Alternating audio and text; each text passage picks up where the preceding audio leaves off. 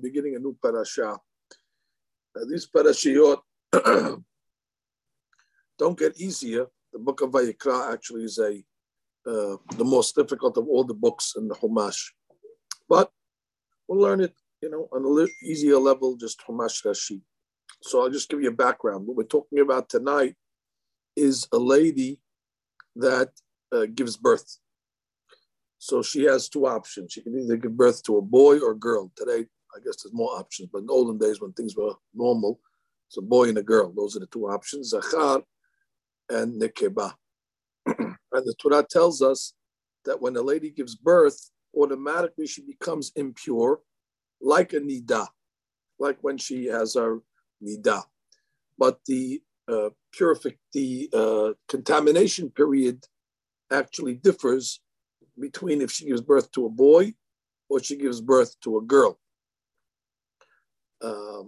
If she gives birth to a boy, the Torah tells us that she is impure for the first 7 days after childbirth. After that, on the seventh day, the Torah will tell us that she goes to the mikveh. And then the subsequent next 33 days, she is basically pure.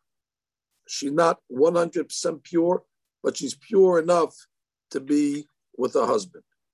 And then on day 40, she needs to bring a sacrifice. And then she is 100% pure. She can even eat terumah, which is holy food, and korbanot. Now, this law differs if it's a girl. If she gives birth to a girl, she's ritually impure for 14 days. Now, I know some of you are saying, why is she doubly impure if she gives birth to a girl? You just said if she gives birth to a boy, she's only impure for 7 days. If she gives birth to a girl, she's teme'ah for 14 days. Well, it's a man's world, Rabotai. The point is that after the 14 days of a birth of a girl, for the next 66 days, she is tehorah. And then on day 80, she will bring a sacrifice, and then she'll be able to even eat terumah and korbanot. So that's the basic rules that are working over here. Now, one more clarification. There is blood that's called dam teme'ah or dam tum'ah, blood that is teme'ah, just like when a lady during her monthly nidah, that blood that comes out renders her teme'ah. It's called dam tameh. However, during the days between when she goes to the mikveh, let's say for a boy, on day 7 until day 40, even though she's seeing blood, that the Torah refers to as dam tohar. That's blood that is tahor. Although she's seeing blood, it doesn't matter. The blood does not render her teme'ah. And the same thing with a girl. The first 14 days, she's teme'ah. From 14 to 80, whatever she's seeing, that blood is not considered blood of tum'ah. It's actually called dam tohar, blood that has the status of tohar. So let's begin the parasha, and we'll try to now apply everything I just said into the text. Vaydaber Adonai Moshe lemor. Daber el bnei Yisrael lemor. Speak to the people. Isha ki tazriya, a lady who conceives. V'yaleda zachar, and she has a baby boy. V'tame'ah shiv'at yamim, and she will become impure for 7 days. Kime nidat devotat titma, that she is impure for 7 days, just like the days of a nidah. Now, there's a few things that she points out to us over here. First of all, if you remember, what did we talk about in last week's parasha? We talked about the animals. Remember, we talked about the kosher animals. We talked about fins and scales by the fish. We talked about split hooves and chewing its cud by the animals. We went through the different birds. So Rashi points out that just like when God created the world, so the animals came first, and then Adam was last. So too, when God is discussing the purity of his creatures, he first discusses the purity and impurity of his animals, and then at the end, he talks about the purity and impurity of man. So these parashot actually follow the same system or the same pattern as creation, as Biriyat Ha'olam itself. First the animals, and then God ends off with men. Now, when it says Isha ki tazriya, why doesn't it just say Isha ki telet, a lady that gives birth? Ki tazriya comes from the Hebrew word zera, which is the seed, which fertilizes the egg. So Rashi learns from over here that even if the lady gives birth to zera, which means she doesn't give birth to a viable child, we call that a miscarriage. So even a miscarriage renders the lady tum'ah. So don't think it only has to be a live child. Isha ki tazriya, even if all that comes out of her is just this fluid, which was actually a body that was dissolved, nonetheless it makes her tameh. Now Rashi gives us definition of a word. The word devota. It's in the first pasuk. It says kimeh nidat devota titma, which literally means that she will be weak and infirm, just like when she gets her nidah. So that she learns over here, I guess, a reality that whenever a lady expels blood from her body, it's a sign of weakness and sickness. Rashi's language is she'en isharo adam shelo techela, that a lady will not see blood without feeling ill. V'rosha ve'evareha kevedim aleha, and her head and her limbs feel heavy.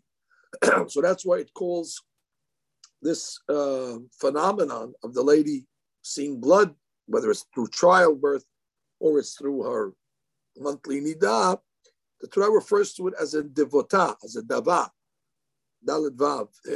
Dava is an infirmity, which means a sickness, because the lady does feel sick and weak, and her body is heavy when she goes through this process. Now, as she points out something else, that she says that regarding a lady who gives birth, even if it's a dry birth. Now, I know that's rare. That means even if when the lady gave birth, there was actually no blood that came out.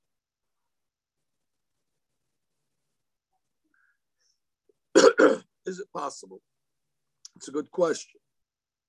So the Gemara says that it is impossible that when the lady's womb opens up, blood for sure is going to come out. But even if you didn't see it, that's the point. Doesn't matter. Maybe it got lost, or maybe, it got stuck in there somewhere, but definitely some blood was discharged. And therefore, even if it's a dry birth, the lady still is going to become teme'ah. Now, I want to point out that this law really doesn't apply today. We know that our ladies, when they give birth to a baby boy, they don't go to the mikveh after 7 days.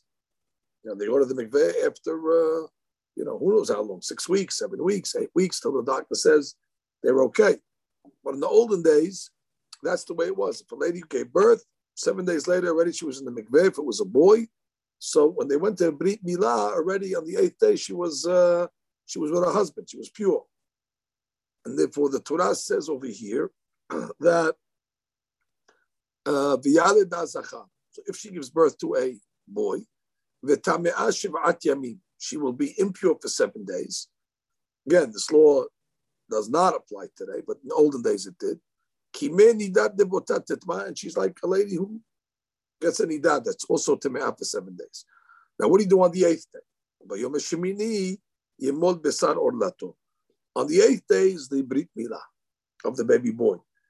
And the Torah is coming to tell us a chidush over here, that on the 8th day, no matter when the 8th day is, that means even if the 8th day lands on Shabbat, as important as Shabbat is, the Brit Milah overrides the Shabbat. 8th day, no matter what, and we know that till today, that even if Brit Milah falls out on Shabbat, Milah Duha Shabbat. And then it says, after the 7 days, she goes to the mikveh, ushloshim yom, ushloshet yamim, for the next 33 days, teshev b'dmei tahara. Now, teshev over does not mean that she sits. Teshev means over that she remains or that she stays. That she says melashon akaba. Akaba means that she is remaining or staying. So she remains or stays in a status of purity. And the Torah refers to the blood that comes out of her during the 33 days as demeh tahara, tahora. Adam. She says, even though she sees blood during the 30-day period, tehora. So that's a good trivia question. When does a lady see blood? And we call it purity. That's during the 33 days after the 7 days. I mean, she gave birth, she counted 7 days. In those days, she's teme'ah. She went to the mikveh on day 7. Then for 33 days, subsequently, that blood is called dam toha. Now, even though we say that the blood that came out of her during the 33 days is not impure, but she's still not allowed to come in contact with holy things. So the pasuk says, "Bechol kodesh lo tiga." She cannot touch terumah, which is holy food, because she still needs to bring a sacrifice, and that sacrifice is not going to be brought until day 40. So therefore, she's in limbo. While she's permissible to be with her husband, she doesn't have a status technically of tum'ah, but she's not out of the woods yet, so to speak, because she still needs to bring a sacrifice, and until she brings that sacrifice, she will not be able to come in contact with terumah. If she touches terumah, it'll become contaminated, and she's not allowed to go into the mikdash. Ve'ela mikdash lo tavo.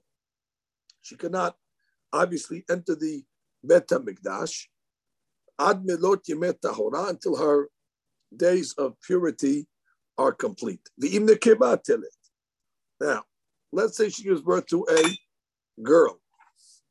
V'tame'ah shivu'ai kenidata.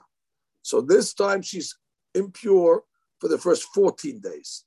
And then b'shishim yom v'sheshet yamim, for the next 66 days, teshev, she will remain and stay al demeh tahora, with these pure blood. Ubimlot yemei tahora, at the end of the days of purity, leben or lebat, whether it's for a boy or a girl, so either day 40 or day 8. Tavi, she must bring a sacrifice. Kepes ben shinato le'olah, so she brings a sheep for a korban olah, or ben yonah or tor, and she brings a bird offering, whether it's a young dove or a turtle dove, as a korban hatat, as a sin offering. Now, the question over here is, why is she bringing a sin offering? I mean, what sin did she do? As far as we know, all she did was give birth. Now, it's not a sin to give birth. So why would the Torah come along and say that after the process, she must bring these birds as a sin offering? Anybody could give a reason for that? But up until now, women weren't allowed even to go into the Beit HaMikdash. Since when are the ladies going in now? Like, so weird. Why is it weird? What do you mean? The Torah allows them to go into the Beit HaMikdash. Why can't ladies go into the Beit HaMikdash? No, but like giving karban, like they're giving sacrifices. It's like, I felt it's such a holy thing. Give yourself credit. Ladies are okay. You're not as bad as you think. Ladies are allowed to go into the Beit HaMikdash. Nothing wrong with it. Ladies are just as Jewish as men. I meant it's like such a Kohen thing, and I don't know, you made it before like it was so special, and the way they brought it in, and the whole thing. And now, my wife tells me special. So anyway, the point is the point is, maybe she's saying, why does she have to bring a sin offering? So what sin did she commit? Yes, what do you have to say? I think, does she say that she doesn't want to have another baby after giving birth? Unbelievable. It's exactly correct. Really? Which means when she's on the birthing table, besides cursing out her husband for, giving her all this pain of child labor, I guess he had something to do with it. And then she makes a vow. And she says, I'm never going to have another child again. That's it. I swear to God, no more children. I don't want to go through this anymore. So after she gives birth, and she's holding the baby, and she loves the baby, and then she regrets that she made this vow. And then Boreolam makes it that the lady forgets the process to a certain degree. So therefore she has to bring a sin offering to atone for the vow that she made using God's name that she's not going to have any more children. So that's the sin offering. And she brings it into the Beit HaMikdash. V'kribo lifnei Hashem, and they will bring it, offer it in front of Hashem. And Rashi says that if she doesn't bring these korbanot, she cannot eat, the holy food. So she has to bring this animal. She has to bring at least one of them, which means the main one is the hatat. The main one is the sin offering. If she brings the sin offering, because if you look at the pasuk, it says be'kribo. Be'kribo is singular. We just listed a few korbanot there. We listed a korban olah, and we listed a korban hatat. But it says the main one is the hatat, be'kribo, not be'kribu. Bu would be plural. Bo is singular. So therefore, the main thing is that she brings the hatat and she becomes pure. Zot Torah Tayuled. This is the Torah of the lady that gives birth. La Zachar or La Nekeba. Now, she says that she brings. The next pasuk says that let's say the lady is poor. So she can't afford to bring an animal as a korban. Animal costs money, $500 to buy a sheep. So it says, if she cannot afford the amount of a sheep, so then she'll bring 2 birds, 2 young doves. So it says, either 2 young doves or 2 turtle doves. Small birds, like pigeons. One is as a korban olah. Olah means the whole thing goes on the mizbeach, and the other one will be a hatat. So that she says, אחד לעולה ואחד לחטאת, לא הקדימה הכתוב אלא למקראה, אבל להקרבה חטאת קודם לעולה. Right, which means even though the pasuk says one for olah and one for hatat, that's not the order that she brings it. She actually brings the hatat before the olah. That's the Gemara Zivahim teaches. So the Torah is putting the olah before the hatat, but that's not the way it was brought. It was actually brought hatat first and olah. V'chiper aleh kohen, and the kohen atones for her. V'tahera, and then she becomes purified. So this is an old law of the Tum'at Leda. And that's, the halakha does apply today, by the way, to a certain degree, that when a lady starts to go into labor and she starts to see blood, immediately she becomes Nida. And all the laws of Nida kick in. So the husband cannot, hold her hand and have any physical contact. You have these, these husbands that mean well, and they're holding their wife's hand during the labor, thinking that that's going to make it, the pain go away. They want to be part of it. Okay, I'm not talking about the guys that are going in there with a video and all this other stuff that's inappropriate, but they want to be part of it. They have good intentions, but they have to know that when the lady starts to get into regular labor, she's nida. Therefore, you're not doing you're not doing her a favor by transgressing the rules of nida at a time that she needs to be protected from the from the pangs of labor and then a healthy baby and a healthy mom. So that's something that the Torah is reminding us over here, that, for the first 7 days, or at least during active labor, it's not a time for the, to show, physical affection. Better that the husband maybe take a Tehillim book, go in the corner and read and pray for a healthy baby and healthy delivery. Okay, that's just a little op-ed at the end of the shiur tonight. I want to remind us that she needs a big tefillot. If you can take a minute of your time tomorrow to pray for Haya Sarah Bat Simcha. She's taking some experimental medicines out of the country, and we hope that medicines will react correctly. And, Amen. Amen. Thank you so much. What we have in mind for Haya Sarah Bat Simcha that needs refuah and needs Yeshua, especially at this critical time. She's going through some tests and medical stuff, so we need big miracles and big good news. And the timing is perfect because Amen. We're in between Purim and Pesach, which is all favorable months for the Jewish people. Now, the work that we have cut out for tonight is a new topic that we never discussed. And that's the main theme of Parashat Tazria, which is our parasha. And it is entirely the theme of next week's parasha, which will be called Parashat Metzorah. And that's the law of Sara'at. Now, the word Sara'at is loosely translated, and I say loosely or better, wrongly translated as leprosy. Now, there definitely was a disease at a certain time called leprosy, and it was very contagious, and they used to have, mandatory quarantines for lepers, and they had these colonies of lepers, and they put them outside the camp. But one should not make a mistake. Without any shadow of a doubt, the leprosy or the tzara'at of the Torah is not a physical malady. It's not a physical disease. It's something that is totally spiritual, and therefore it's not contagious.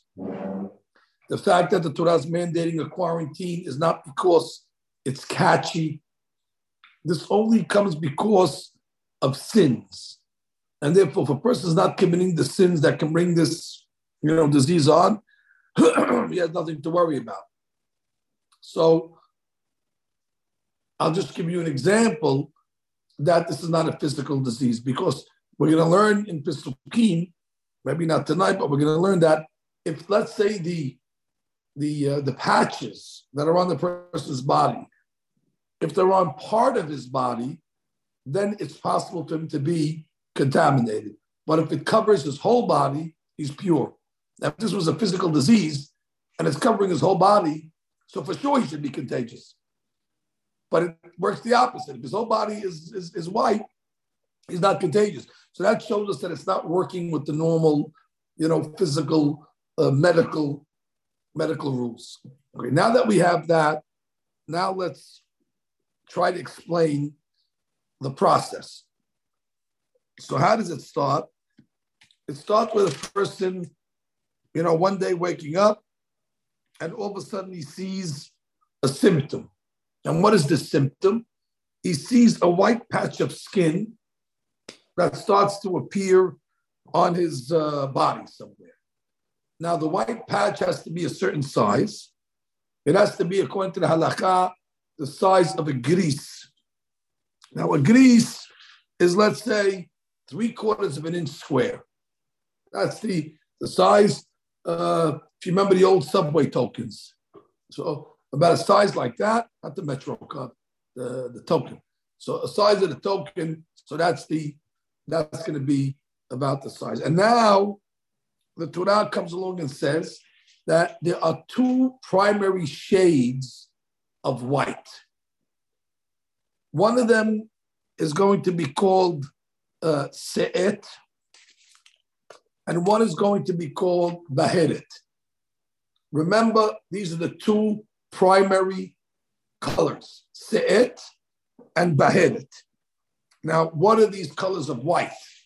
So se'et actually is the whiteness of wool, and baheret is the whiteness of snow. It's two different whites. So if the sarat has that color, either the color of se'et or baheret, so then the kohen will come in and make a medical examination, and if he sees that it's that color, so he quarantines the person, and then he comes back after a week's time to make another assessment. Now, if it starts to spread after a week's time, so the kohen already renders him totally tameh, and now the guy's got to follow all the laws of sarat. They send him out of the camp, and whatever, he has to bring sacrifices when he gets cured, and so on and so forth. Now, if after a week's time, nothing happens, the sarat just maintains its size, so the kohen doesn't do anything. He says, I'll see you in a week. And then he comes back in another week, and then he makes a decision. If the sarat spreads, then he's tameh. If it stays the same, so then already he could start the purification process immediately. Now, one of the things that we're going to learn about sarat is only the kohen is able to render a ruling regarding the contamination of sarat, not a rabbi and not a doctor and not a pharmacist. The kohen is the only one that is qualified to make rulings on. So that's one of the jobs of the kohen. Besides all his business that he had in the Beit HaMikdash, he would also be on call. A guy would call his local kohen.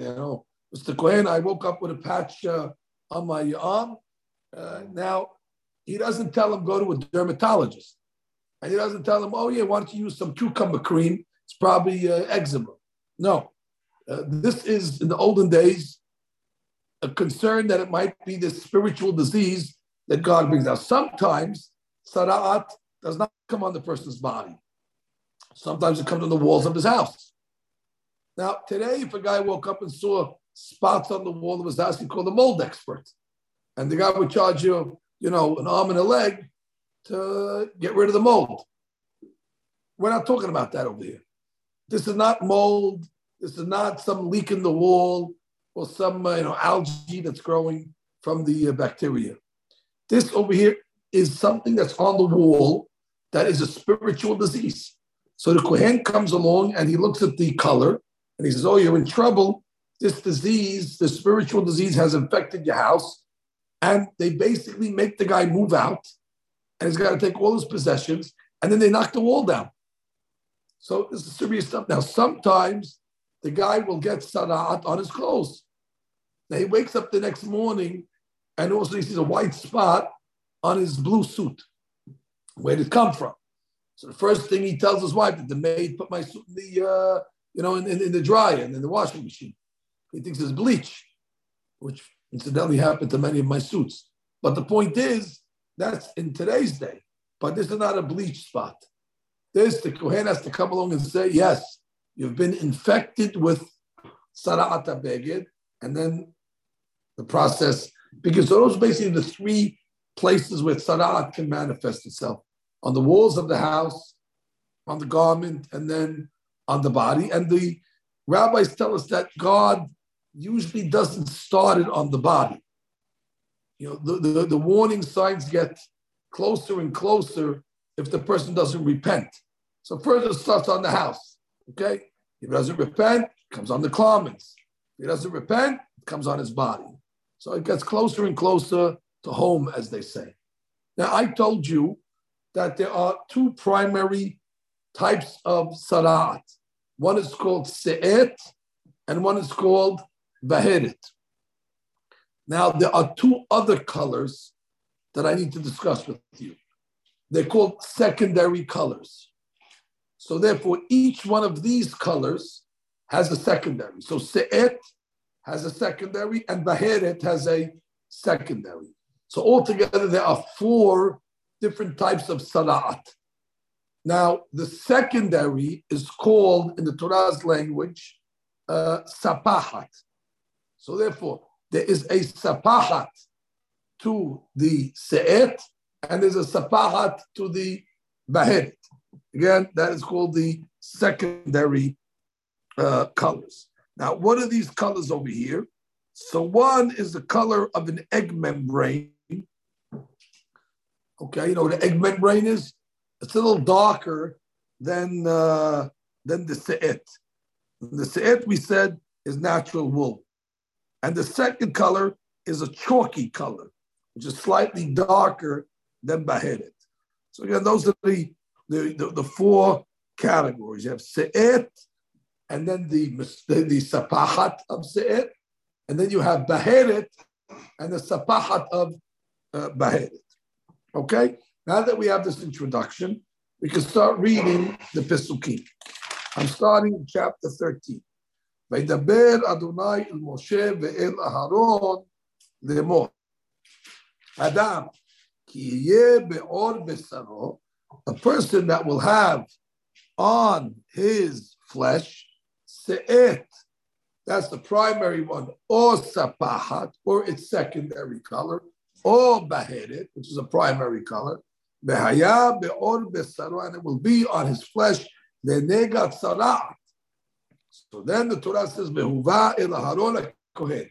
He must go, again, not to the dermatologist, but to Aharon HaKohen, or el ahad banav HaKohanim. And then she says that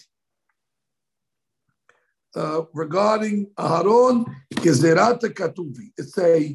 It's a law she'en tumat negaim v'taharatan ela al pi kohen. Fine. Only the kohen has the rights to make a ruling. Now what happens?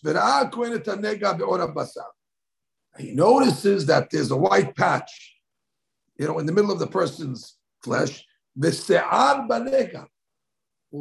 a hair growing in the nega. Now, initially, when he went the first time to check it, the hair was black.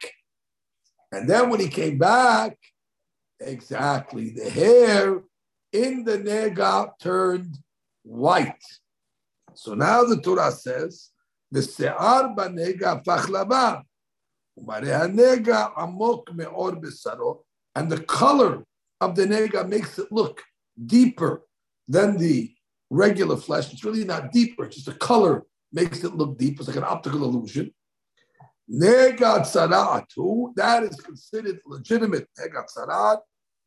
When the Kohen sees it, v'timeh oto. Now, so that we learned now. One of the signs of guaranteed conclusive tum'ah is a white hair. Okay? So again, initially when he saw it, it was a black hair. Well, he didn't get nervous. I'll come back in a week. But when he came back, the black hair turned white. Now already that's a telltale sign that the guy has sara'at. Now the pasuk says, "Ve'im baheret levanahi be'or besaro." Now let's say it's baheret color. Ve'amok en mareya menaor us'ara lo apak laban. But this time, after the Kohen came back, the white hair in the baheret did not turn white. It's still black. So he puts him in quarantine for 7 days. So therefore, he says, well, it's pending. I can't make a ruling yet. The hair did not turn white. I'll come back. So by the way, the Jews have been quarantining way before COVID, by the way. Quarantining was involved, but this was not a quarantining again because of contagiousness.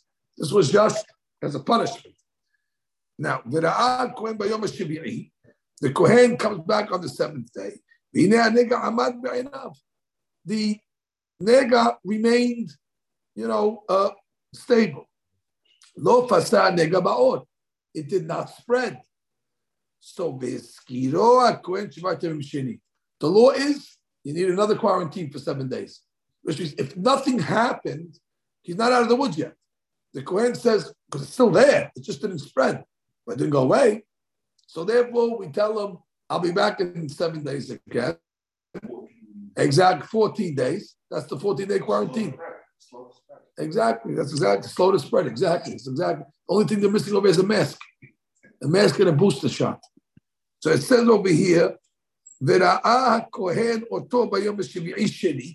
he sees him on the seventh day, meaning the 14th day. The nega actually became lighter. Now, if it became lighter, that means it's going away. Lo pasa nega, but it did not spread.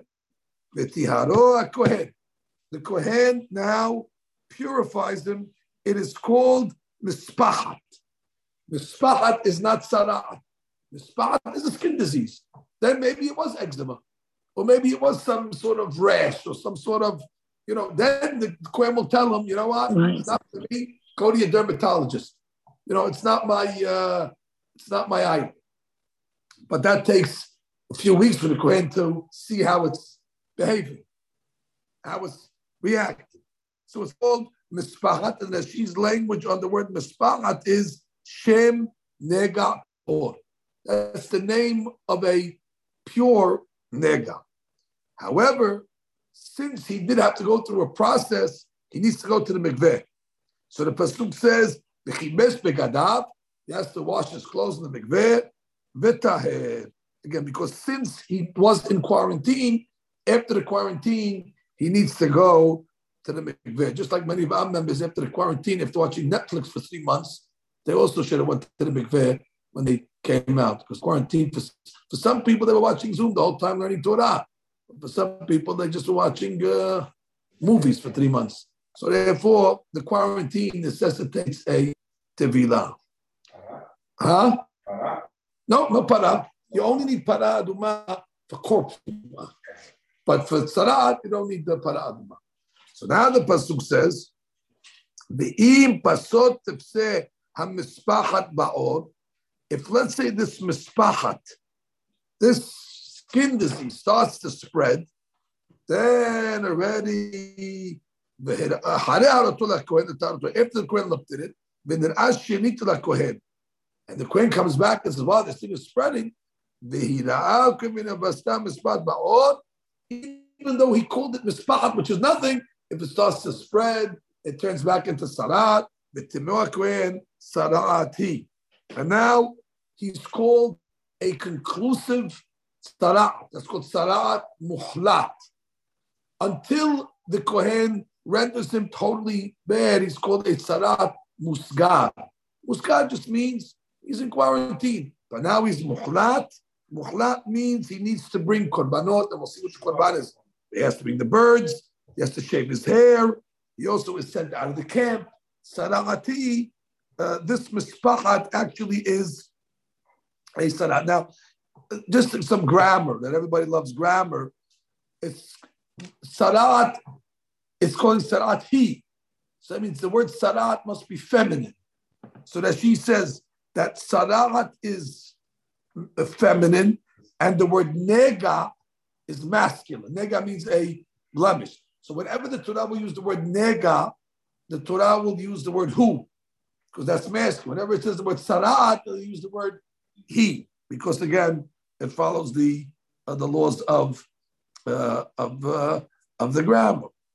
Exactly, the dikduk that everybody loves. All right.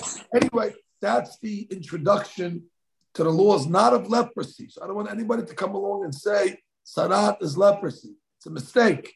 Sarat is sarat. It's got nothing to do with that physical leprosy that we talked about in the beginning of the class. But now you know about se'et, you know about beheaded, you know about sapachat, and you know about mispachat. You learned 4 terminologies. Se'et and beheaded are the primary colors. Sapachat, sapat is the secondary colors. And then mispachat is just a skin disease. Okay, Rabotai, stop over here. Hopefully this should be for the Refuah Shlema, B'chaya Sarah, Bat Simcha, Ela Lefanana, B'toch Shel Chol Amo Yisrael. Amen. Parashat Tazria, and we're doing this for Refuah Shlema. Shalom, everyone. Shalom. Shalom, Malki. Shalom. Mansur, that we study for Refuah Shlomo Zachariah Shimon ben Rav.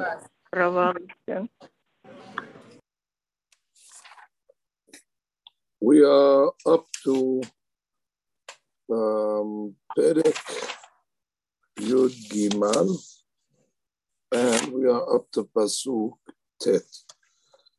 And we have over here some more details about what we call Tzara'at. Last night I said the Tzara'at is not to be confused with what we call leprosy, because leprosy is a physical malady. This is a spiritual malady. So tonight we're going to learn some more of the details. So we read, Nega Tzara'at. Yes, Nega Tzara'at ki tiyeh ba'adam. The person has a Tzara'at affliction on himself. V'huva ela kohen.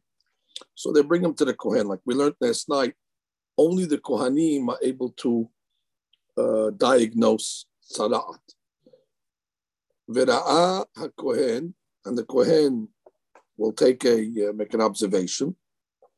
V'hineh se'et levana ba'or.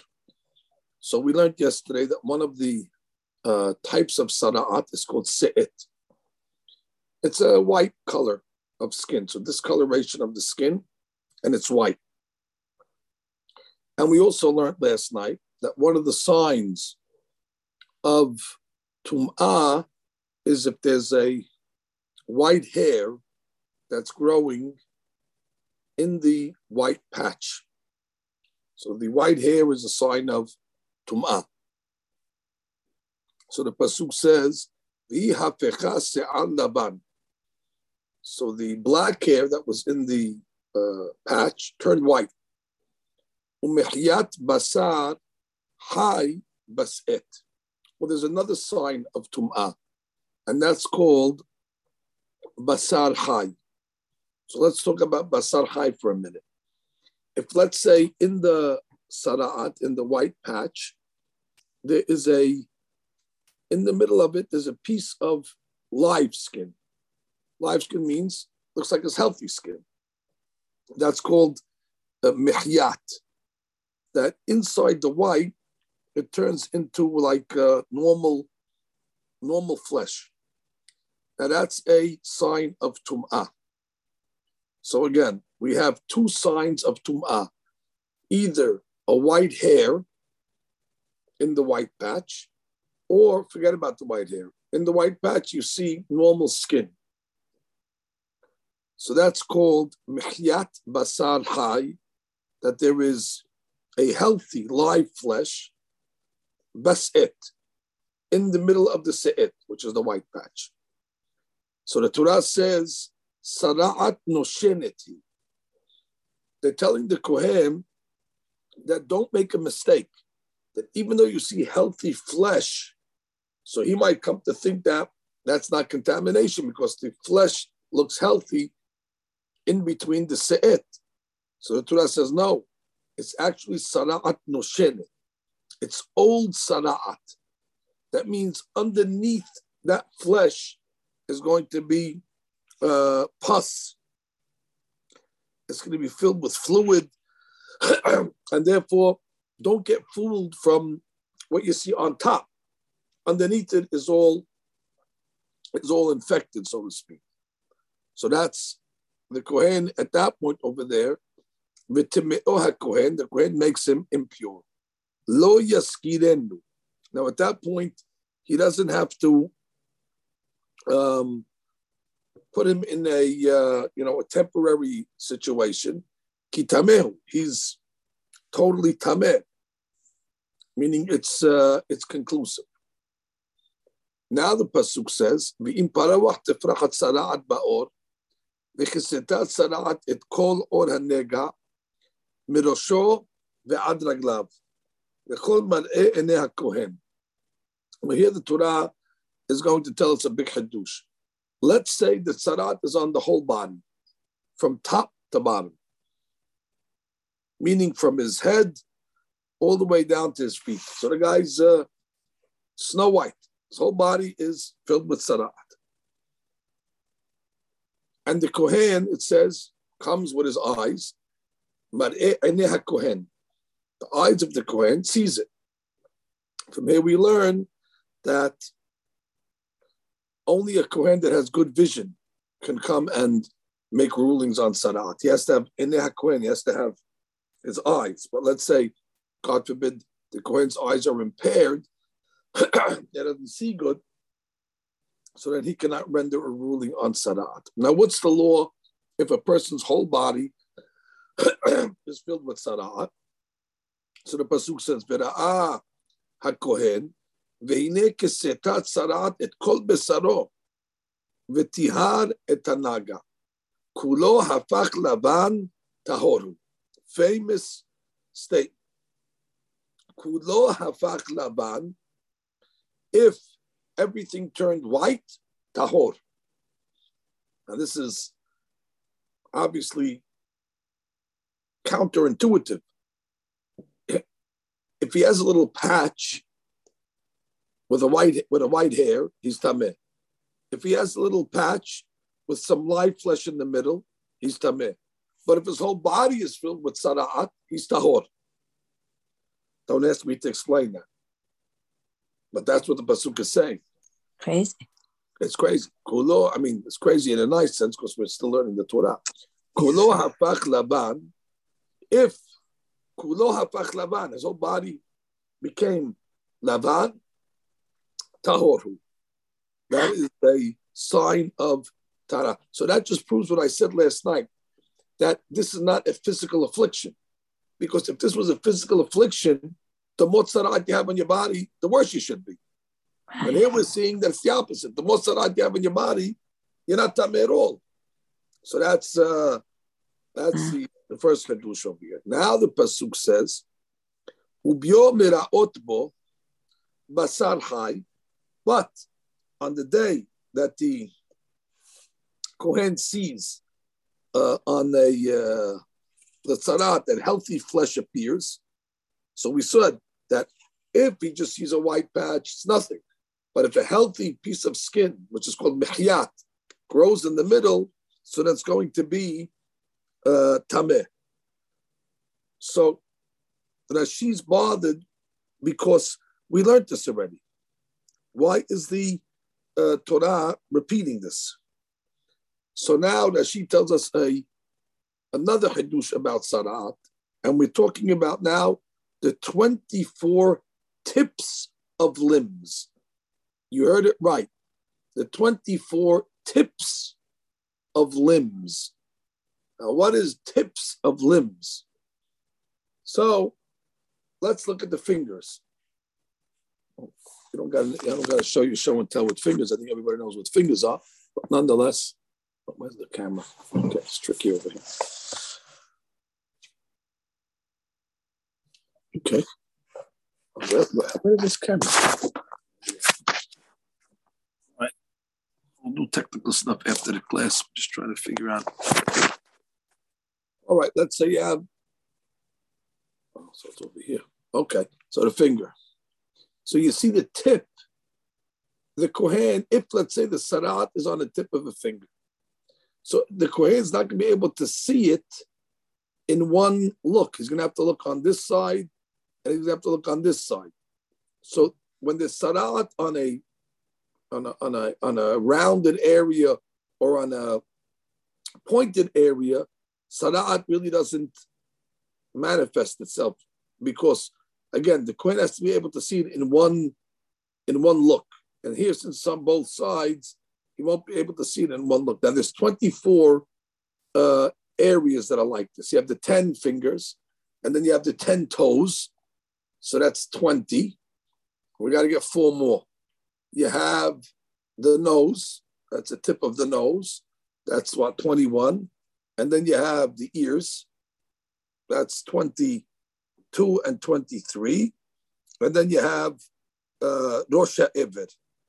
So that's the tip of the private, of the milah.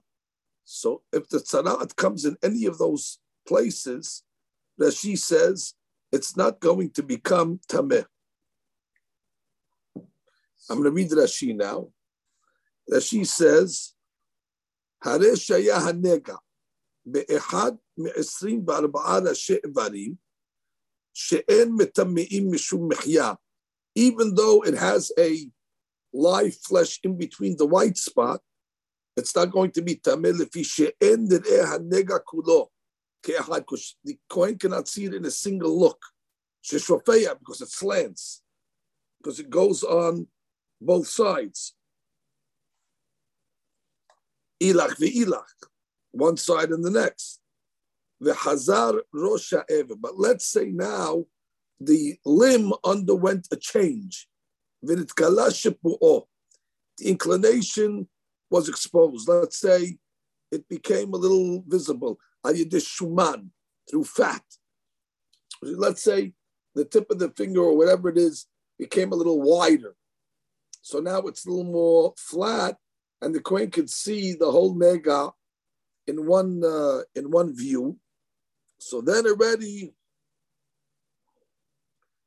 it became broader, and he could see the flesh. Then already the pasuk was coming to say it is going to be tameh. Okay, so you learned the new law from the Torah tonight. The 24 tips of the limbs that are generally not susceptible to tumat sara'at, unless the Kohen can see it in one shot. And what is he seeing? He's seeing white with a live flesh in between. Now, the last thing the Torah teaches us here is on the day that the Kohen sees the tzara'at, that's the day he'll render it tameh. So that she says on the word ubiyom that there's certain days that the Kohen is allowed to look at tzara'at, but there's certain days where he's not allowed. Now, what would be an example of a day that we tell the Kohen that he should not look at tzara'at? So that Shabbat. Shabbat, very good. That would be a day that he should not look at tzara'at. And then there's other examples of, let's say you have a hatan. He just got married. So you don't want to ruin his 7 days of Shiva Berachot. So let's say he calls the Kohen, he says, I found this white spot on my hand. The Kohen will tell him, didn't you just get married last night? He said, yeah. He said, you only married one night, you got tzara'at already? It's a bad sign. But nonetheless, the Kohen will not come and make a ruling because he doesn't want to interrupt the 7 days of Shiva Berachot. So he won't make a ruling not on his body, not on his clothes, and not on his house. Furthermore, the Kohen does not come make a ruling on the holidays, on the festival, because you have 7 days of holiday. And therefore, if the Kohen is going to come and render it tameh, it's going to ruin the holiday. So therefore, the Torah teaches us from there that there's only certain days that the Kohen sees it, certain days he doesn't. Now, on the day that he comes and he sees there's live flesh in it, v'time'oha basara hai tamehu. It's tameh sara'at hi. I'm sorry, sara'atu. It is sara'at. O chi yashuba basara hai v'nepach ledavan. But let's say the opposite. Let's say he came back and he sees that the live flesh that was in the middle of the white turned white. So now it doesn't have live flesh anymore. So the pasuk says, "V'ra'u Kohen v'nehpacha nega lelavan." Then already, if it turns back to becoming just white, v'tiara Kohen et nega tahoru. So then already he is going to be tahor. So that's basically the lessons that we're learning so far. Now there's another halakha, the next pasuk. Ubasar ki yebo be'oro shechin. Okay, now he has what's called shechin. Now what is shechin? Literally an inflammation of the skin. Shechin comes from like it's ham. It's like his flesh becomes hot, and therefore because he has an infection, because let's say of an infection, not because of fire, but just like a boil. A boil or something, but an infection, not because of due to fire. So therefore, what happens? So vinirpa, and let's say the inflammation went away and it got better. But in the place where the infection was, another infection developed.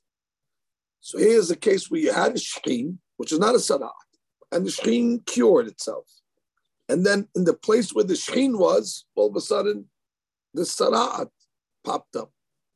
Now, what type of sara'at? Se'et lebana, either se'et, which we said is a type of white, or baheret lebana, or a white adam damet. Now, what does adam damet mean? So it's reddish. So in this case, it's a lebana adam damet. It's a reddish white, which means it's not solid white anymore. It's like she says patuch. Patuch means it has like a streak. Me'orab b'shtem marot. It has like two appearances, loven ve'odem. It's like a blend of two colors. Now we didn't learn this yet. Till now we just learned about the colors white. Now we're learning about this, hybrid color after a shkhin appears. So now you have what's called the bana adam damet. Well, got to bring it to the kohen. V'ra'a hakohen, and the kohen will obviously take a look.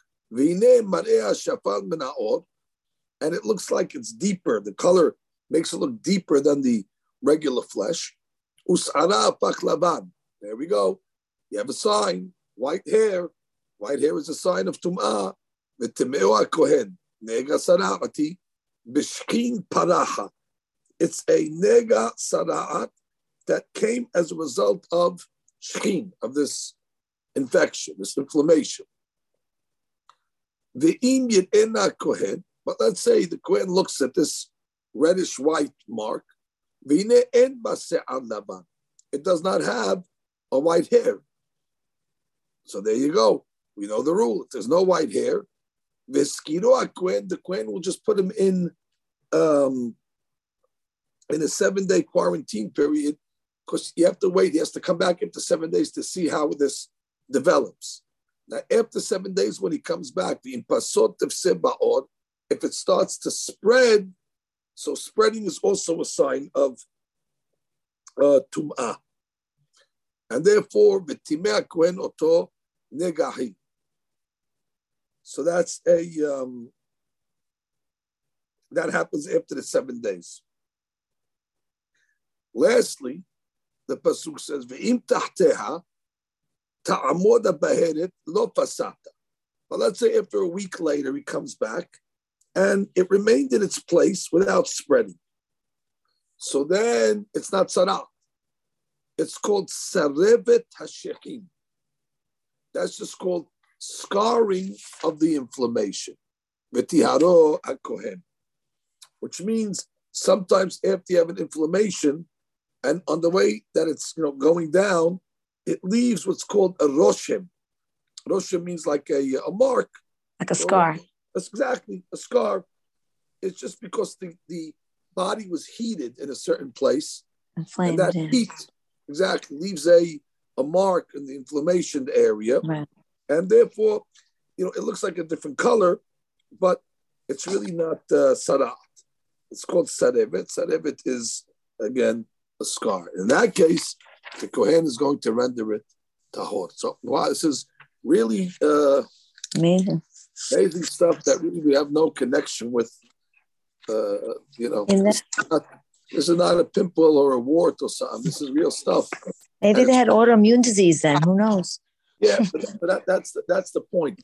This was not a physical disease. This only came because of averot. This had nothing to do with, like we say, some type of infection.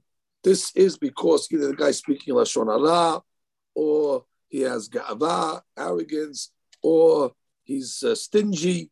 The Gemara later on is going to tell us the different reasons that sara'at comes from. But again, it's not catchy. Again, if a person doesn't have the averah, he doesn't have to. This is not COVID. This is something that is, again, a signal from God that the person needs to make some religious amends. Okay, it's a beautiful piece. We're learning the Torah of Hashem. It's fantastic. We're connecting to God through these laws, and it should be for the for all Chol Israel. Thank you. Thank you. Rabbi, Yes. why was it white with the black hair? You think white is pure, maybe black, or yesterday we spoke about. Yeah, I'm not going to confess that I can give you that answer. Okay.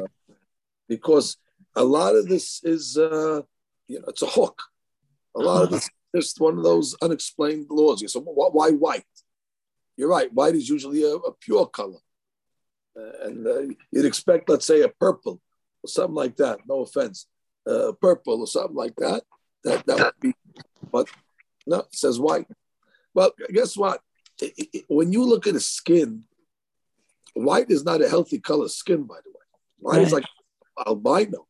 You look at that white on a normal skin, that's not supposed to be. Maybe white in the talet is pure, but white on skin is sickly. Right. But again, That's for sure. it's not sickly as sara'at. I'm not saying if a guy is white on his skin, it's only going to be tameh again if there's a hair of white. Exactly. Black. White hair grows in it, or it has live flesh in the middle of it. Now, I'm not telling you if a guy grows a white patch on his skin and it's not sara'at, that doesn't mean that he's okay. He should go to his dermatologist and get some, some cream for that. Then you got to take out the cucumber soap, like I said last night.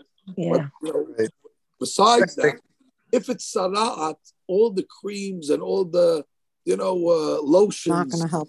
It's not helping. The only thing that's going to help is teshuvah. Thank you. Have a good night, Rabbi. We're learning Parashat Tazria. Welcome. We're learning of Hayas Sarah. But somehow that needs refuah shlema. We're learning the intricate laws, not of leprosy, but of sara'at. So tonight we learn another case, the case that's called Mikhvat Ish. Now, Mikhvat Ish is talking about where somebody, God forbid, got a skin burn in fire. And now there's obviously a burn mark and it starts to heal. So we have to pay close attention when it's healing, because if it starts to leave a certain discoloration, it can actually be a sign of sara'at. And it's similar to what we learned last night. Last night we learned about a person had an infection. And when we learned about the infection, you have a jacket on.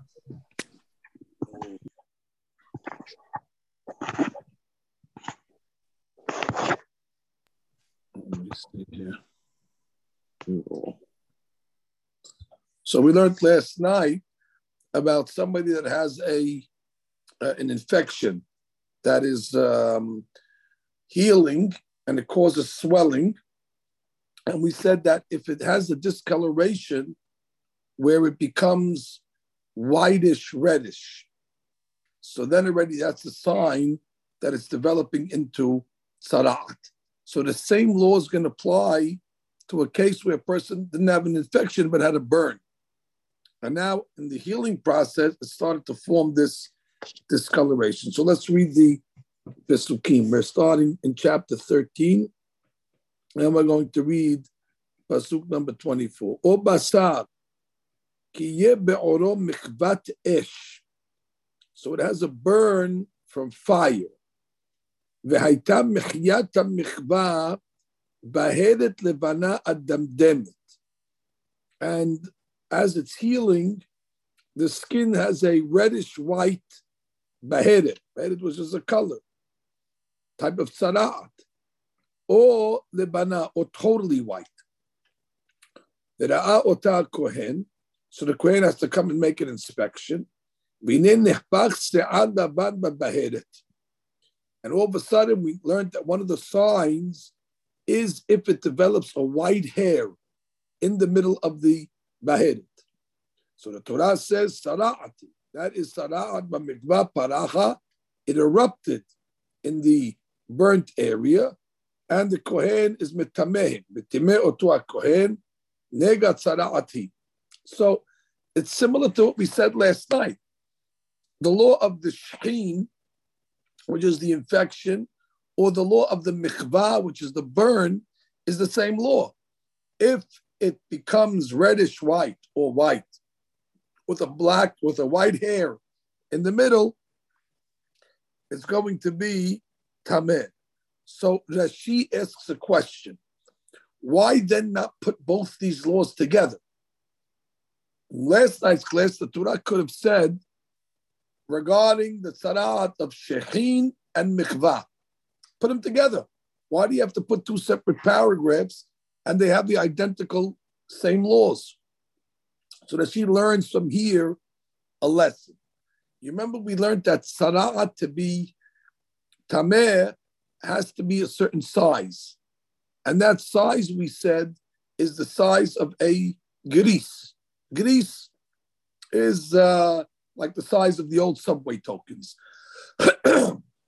Now, the law is that we don't combine sara'at, different types of sara'at, to get to that measurement. So, for example, let's say you had a half a gris of the sara'at of shechin and half a gris of the sara'at of mikvah. You don't combine them to make it a full gris to say it's tameh. That's why the Torah wrote it in separate paragraphs, to tell us that we don't combine the two tzara'ats to come to the shi'ur, to come to the amount. Now the Torah comes along and says, Ve'im yir'enna ha-kohen.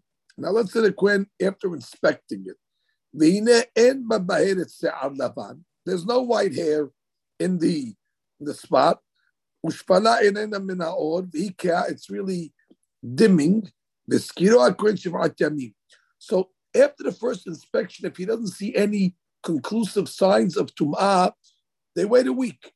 He puts them in, quarantine for 7 days, and then he comes back after 7 days. So the pasuk says, he comes back on day 7. Now, if it starts to spread, that's it. It's going to be tameh right away. And the Torah uses a language over here, which means if it starts to spread. Then the Torah makes him tameh right away. That's called sara'at.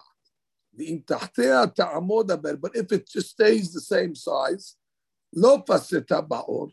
it didn't spread, and there's no white hair in the middle, and it's just dim, meaning the color is not dark like it was, then it's called se'eta mikvahi. It's just a burn. It's a regular burn, and then let him heal, but he's not tameh. We call that a scar. Sarevet is a scar. So it's scar tissue, but does not render him tameh. So that was another form of sarat. Now we get to yet another case. The ish or isha, that is applies to a man or a lady. All these laws apply to men and women. So he has an affliction. Berosho or bezakan. Oh, so now we talked about sarat in the hair or in the beard. Like an ingron? What is that? An ingron, like? No. Sarat means the same item that we're talking about.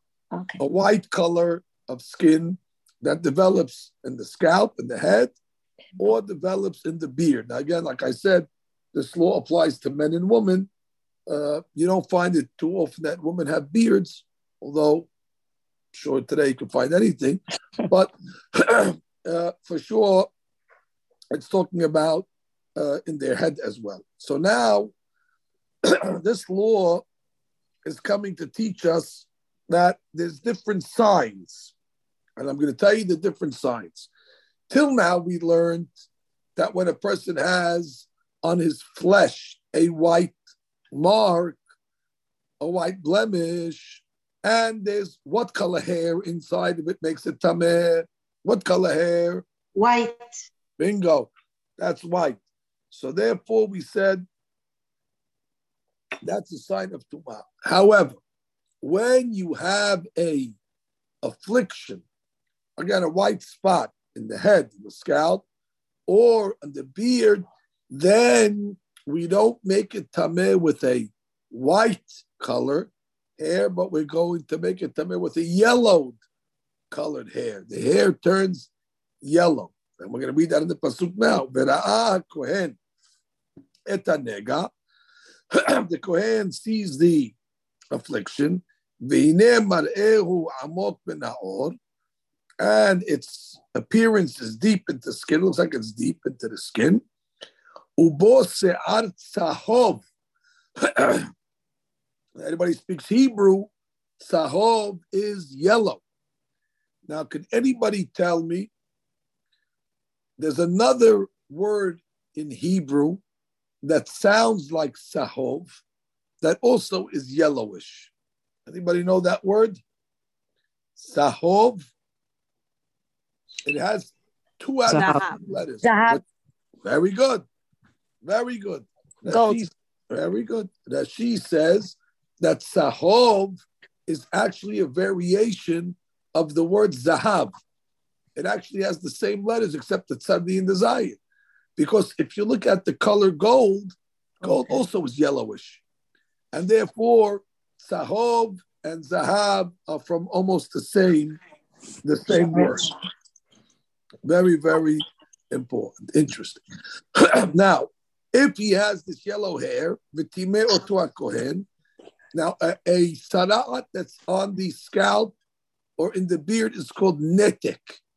So the Torah says neteku. It's called a netek. Sara'at harosh or zakan. It is indeed sara'at of the head or the beard. V'chi yir'eh kohen et nega netek. Now, let's say he inspects it. V'hineh en mar'ehu amok min ha'or v'se'ar shahor en bo. And he's looking, and he doesn't see a black hair in it. Now, the Torah is teaching us a lesson here, that if after the first inspection he sees a black hair, he is immediately pure. Remember, we learned in the other cases where you have on the skin, if he sees a black hair, he quarantines him for a week until he comes back and checks him again. That's by tzara'at on the flesh. But tzara'at on the hair, a black hair in the middle of the tzara'at is an immediate sign of purity. And therefore he doesn't have to come back. But let's say he doesn't see a black hair yet, but he doesn't see a yellow hair either. So therefore he's in limbo. So the Torah says, he puts him into quarantine. V'skina kohenet nega netek shivat yamin. And then after 7 days, v'ra'ah kohenet nega bayom hashvi'i v'hineh lo fasa netek. First of all, it didn't spread. Ve'lo haya bo se'ar sahov. And it doesn't have a yellow hair in it. So then we know that since there are no signs of tum'ah, u'mareh netek en amok min ha'or. So the Torah says that what do you do in such a case? Well, let's say he sees on the 7th day, there's no signs. So now the Torah says something interesting. V'hitgalach. V'hitgalach means he must shave his head all around the netik. And you'll see why. V'hitgalach et netik. I'm sorry, v'hitgalach. Now, literally, the pasuk means that he should shave the hair, but he should not shave the netik. Now, it's impossible to shave the netik because the netik is a piece of white skin on the head. How do you shave that? So what it means to say is that you don't shave around it. You just leave a little perimeter of like 2 hairs around the white spot, but he shaves the rest of the head. And what is the purpose of this? So it'll become easy to tell Next week, when the Kohen comes to recheck it, if it's spread, because you're creating a border around it. So if you see that the white spot passed that border of hair that you left around it, then you know it's spreading, and then you know that it's going to be tameh. So the pasuk says again, we're reading.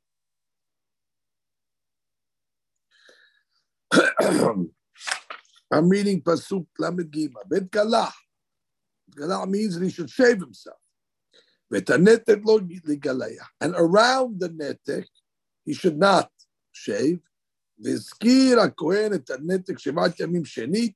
And the Kohen then leaves him in quarantine for 7 days. He looks at the 7th day, but it didn't spread. Then the Kohen says he is tahor. Here's the case, and this happens sometimes, where let's say the Kohen says, you're good to go, you're tahor. And all of a sudden, after he tells him he's tahor, it starts to spread. So it's like he got a false positive. He told him you're okay. When he left, all of a sudden the next day it started to spread. So he goes back to the Kohen. That's it. Once he sees spreading, that's the biggest sign that this guy's got sarat. You don't have to look for a yellow hair, because even better than a yellow hair is the spreading. That's a more indicative sign, a more conclusive sign of tum'ah, and therefore tamehu. Then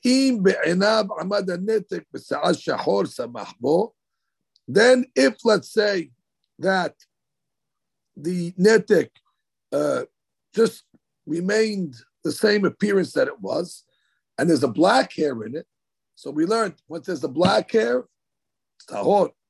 That's a sign that the netek is pure. Tahoru v'tiharo hakohen. Fine. Now we go to the final example of tonight's lesson. Ish or Isha. Ki yeh be'or besaram beharot lebanot. They have beharot. Now what is beharot? That she says habar burot.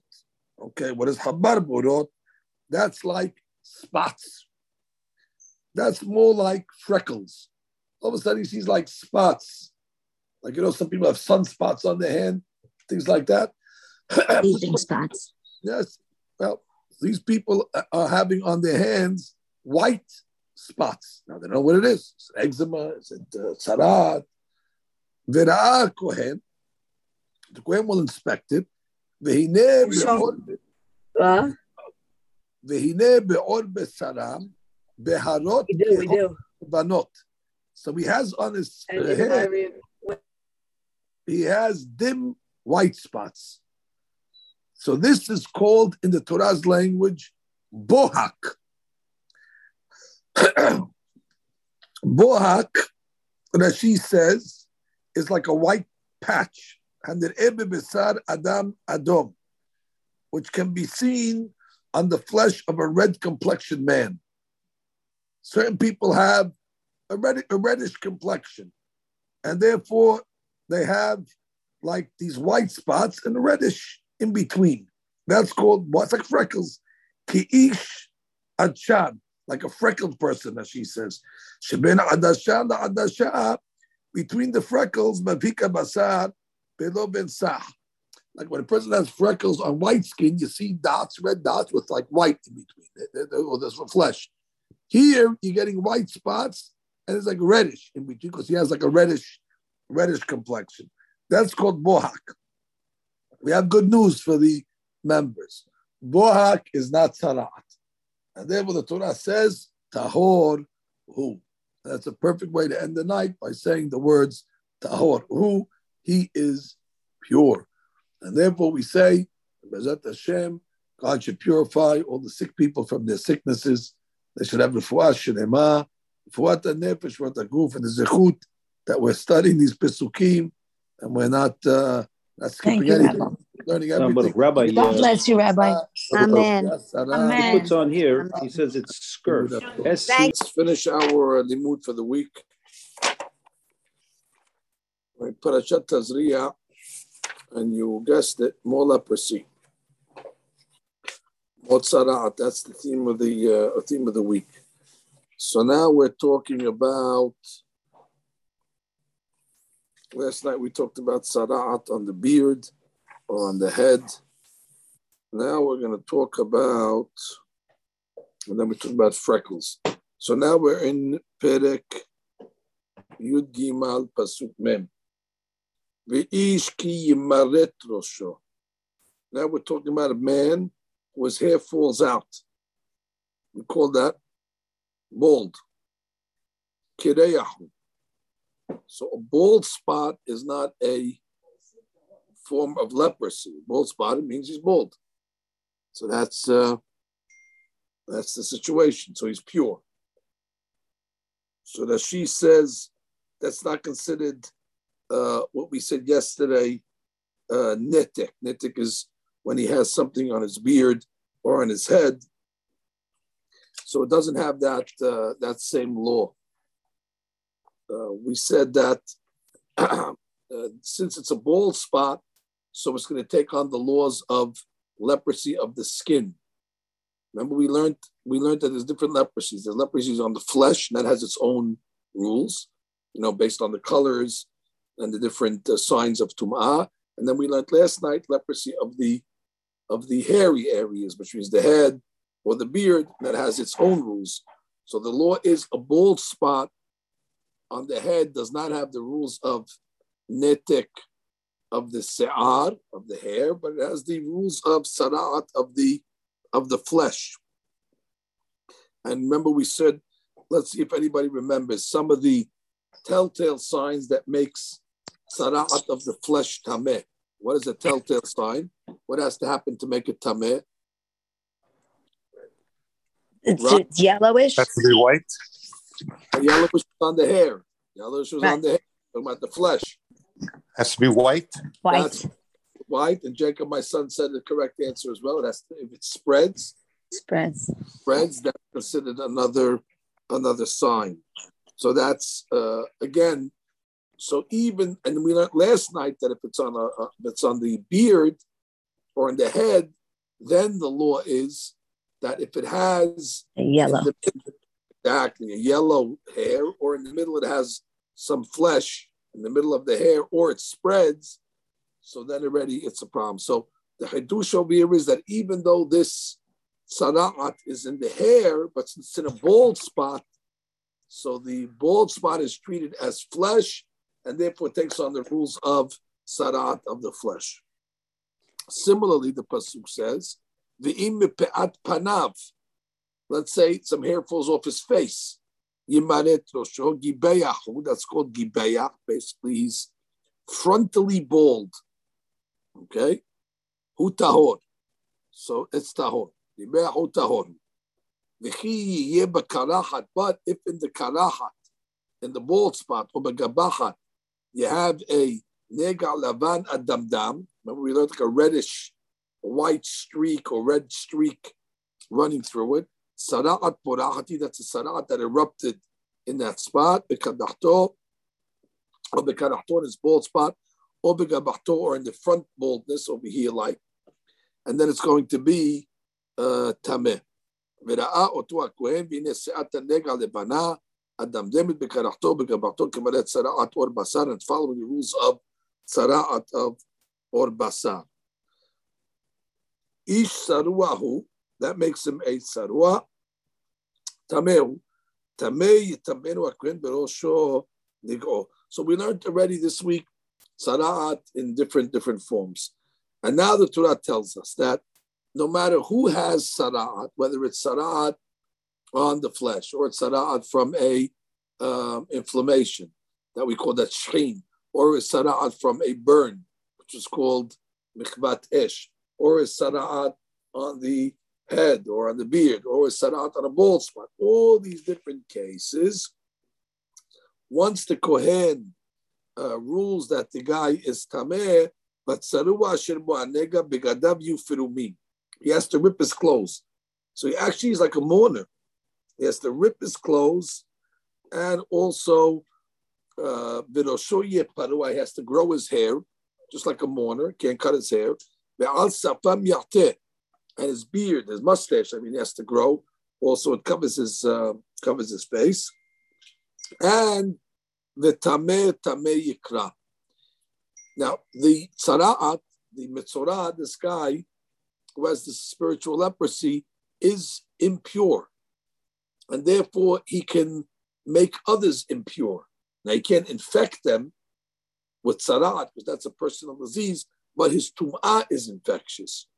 And therefore, when he has to leave the camp, they're going to now put him in solitary confinement outside of the camp. He's got to leave his house, got to leave the community, and they put him in, some confinement, like they did with the, they put him in a COVID hotel.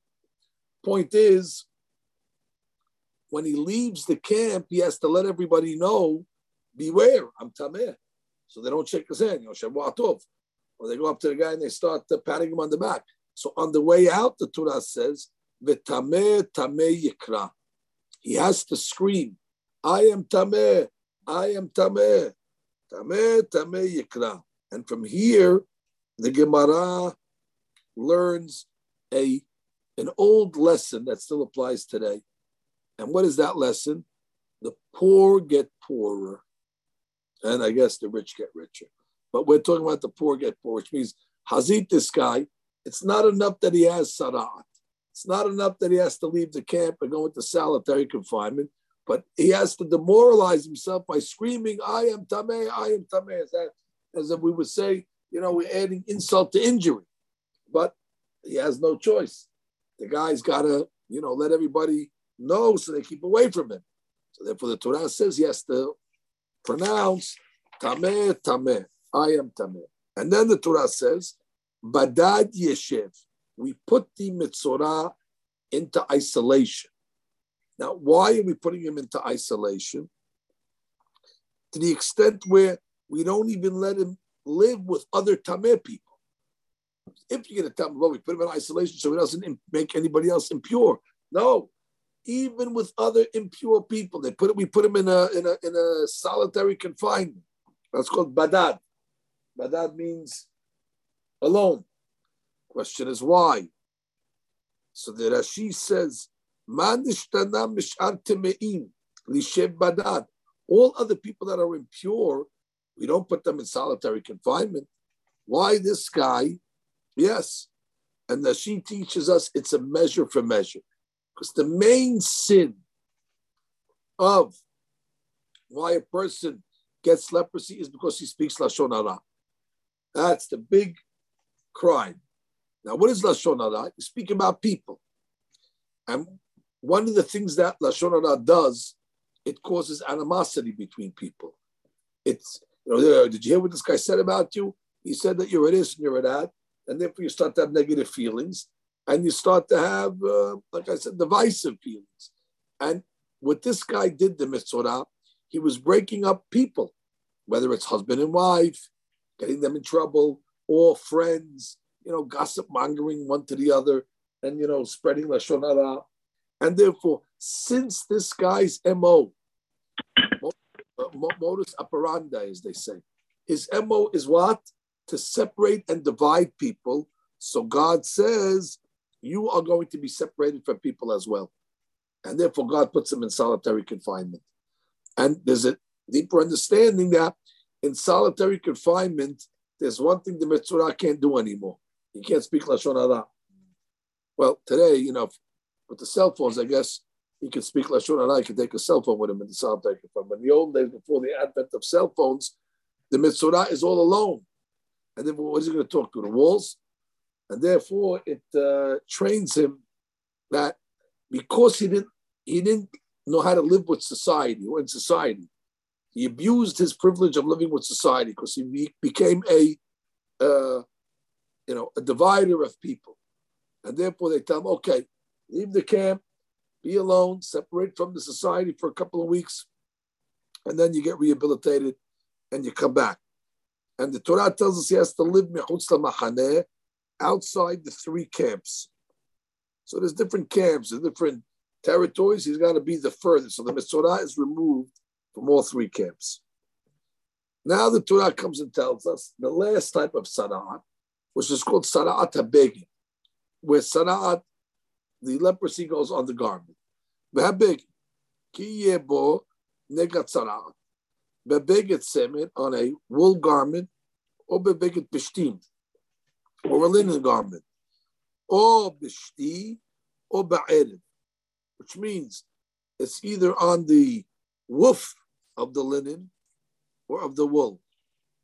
That's the one of the strings, the long string going the length of it. Or on leather, or be'or, or bechol melechet or.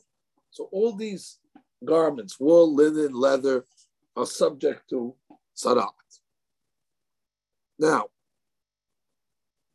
what does it say? What are the colors now? So you got to get out your Benjamin Moore sara'at sheet. Color palettes. Your Palettes. Bob Ross palette. And Yeah. You have to see the colors now. Now we got new colors we're introducing. Yeah. Deep greens, deep reds. Yeah, exactly. So the nega is a deep green, or Emerald. adamdam is deep red. But that's Ruby. Ruby, exactly. But beged or ba'or, or b'shikir or ba'ered, or b'chol kli or, if it turns that color, nega tzara'atu. That's considered tzara. So now we added a new color tonight. That's for the garments. V'hir'ah or v'hor'ah el kohen, and you show it to the kohen. V'ra'ah ha-kohen et ha-nega. The kohen sees the nega. V'hiskir et ha-nega shiv'at yamim. So he puts them in isolation for 7 days, and then he comes back. V'ra'ah et ha-nega b'yom ha-shiv'i. Now we look for signs. One of the signs is ki fasah ha-nega. It's spread. Ba'beged or ba'shiti or ba'er or ba'or. Then it's called sara'at mam'eret. Now, what does it mean, sara'at mam'eret? Literally, a cursed sara'at. Now, what makes it cursed? So that she says, because once already the garment has sara'at on it, you're not allowed to benefit from it. So it's as if it's a cursed garment. And she says, ten bo me'erah. Put a curse on it, in the sense that you're not allowed to benefit. The tzarat is like a thorn. It causes pain to the owner of the garment by making his garment unfit for use. And they say a cursed garment.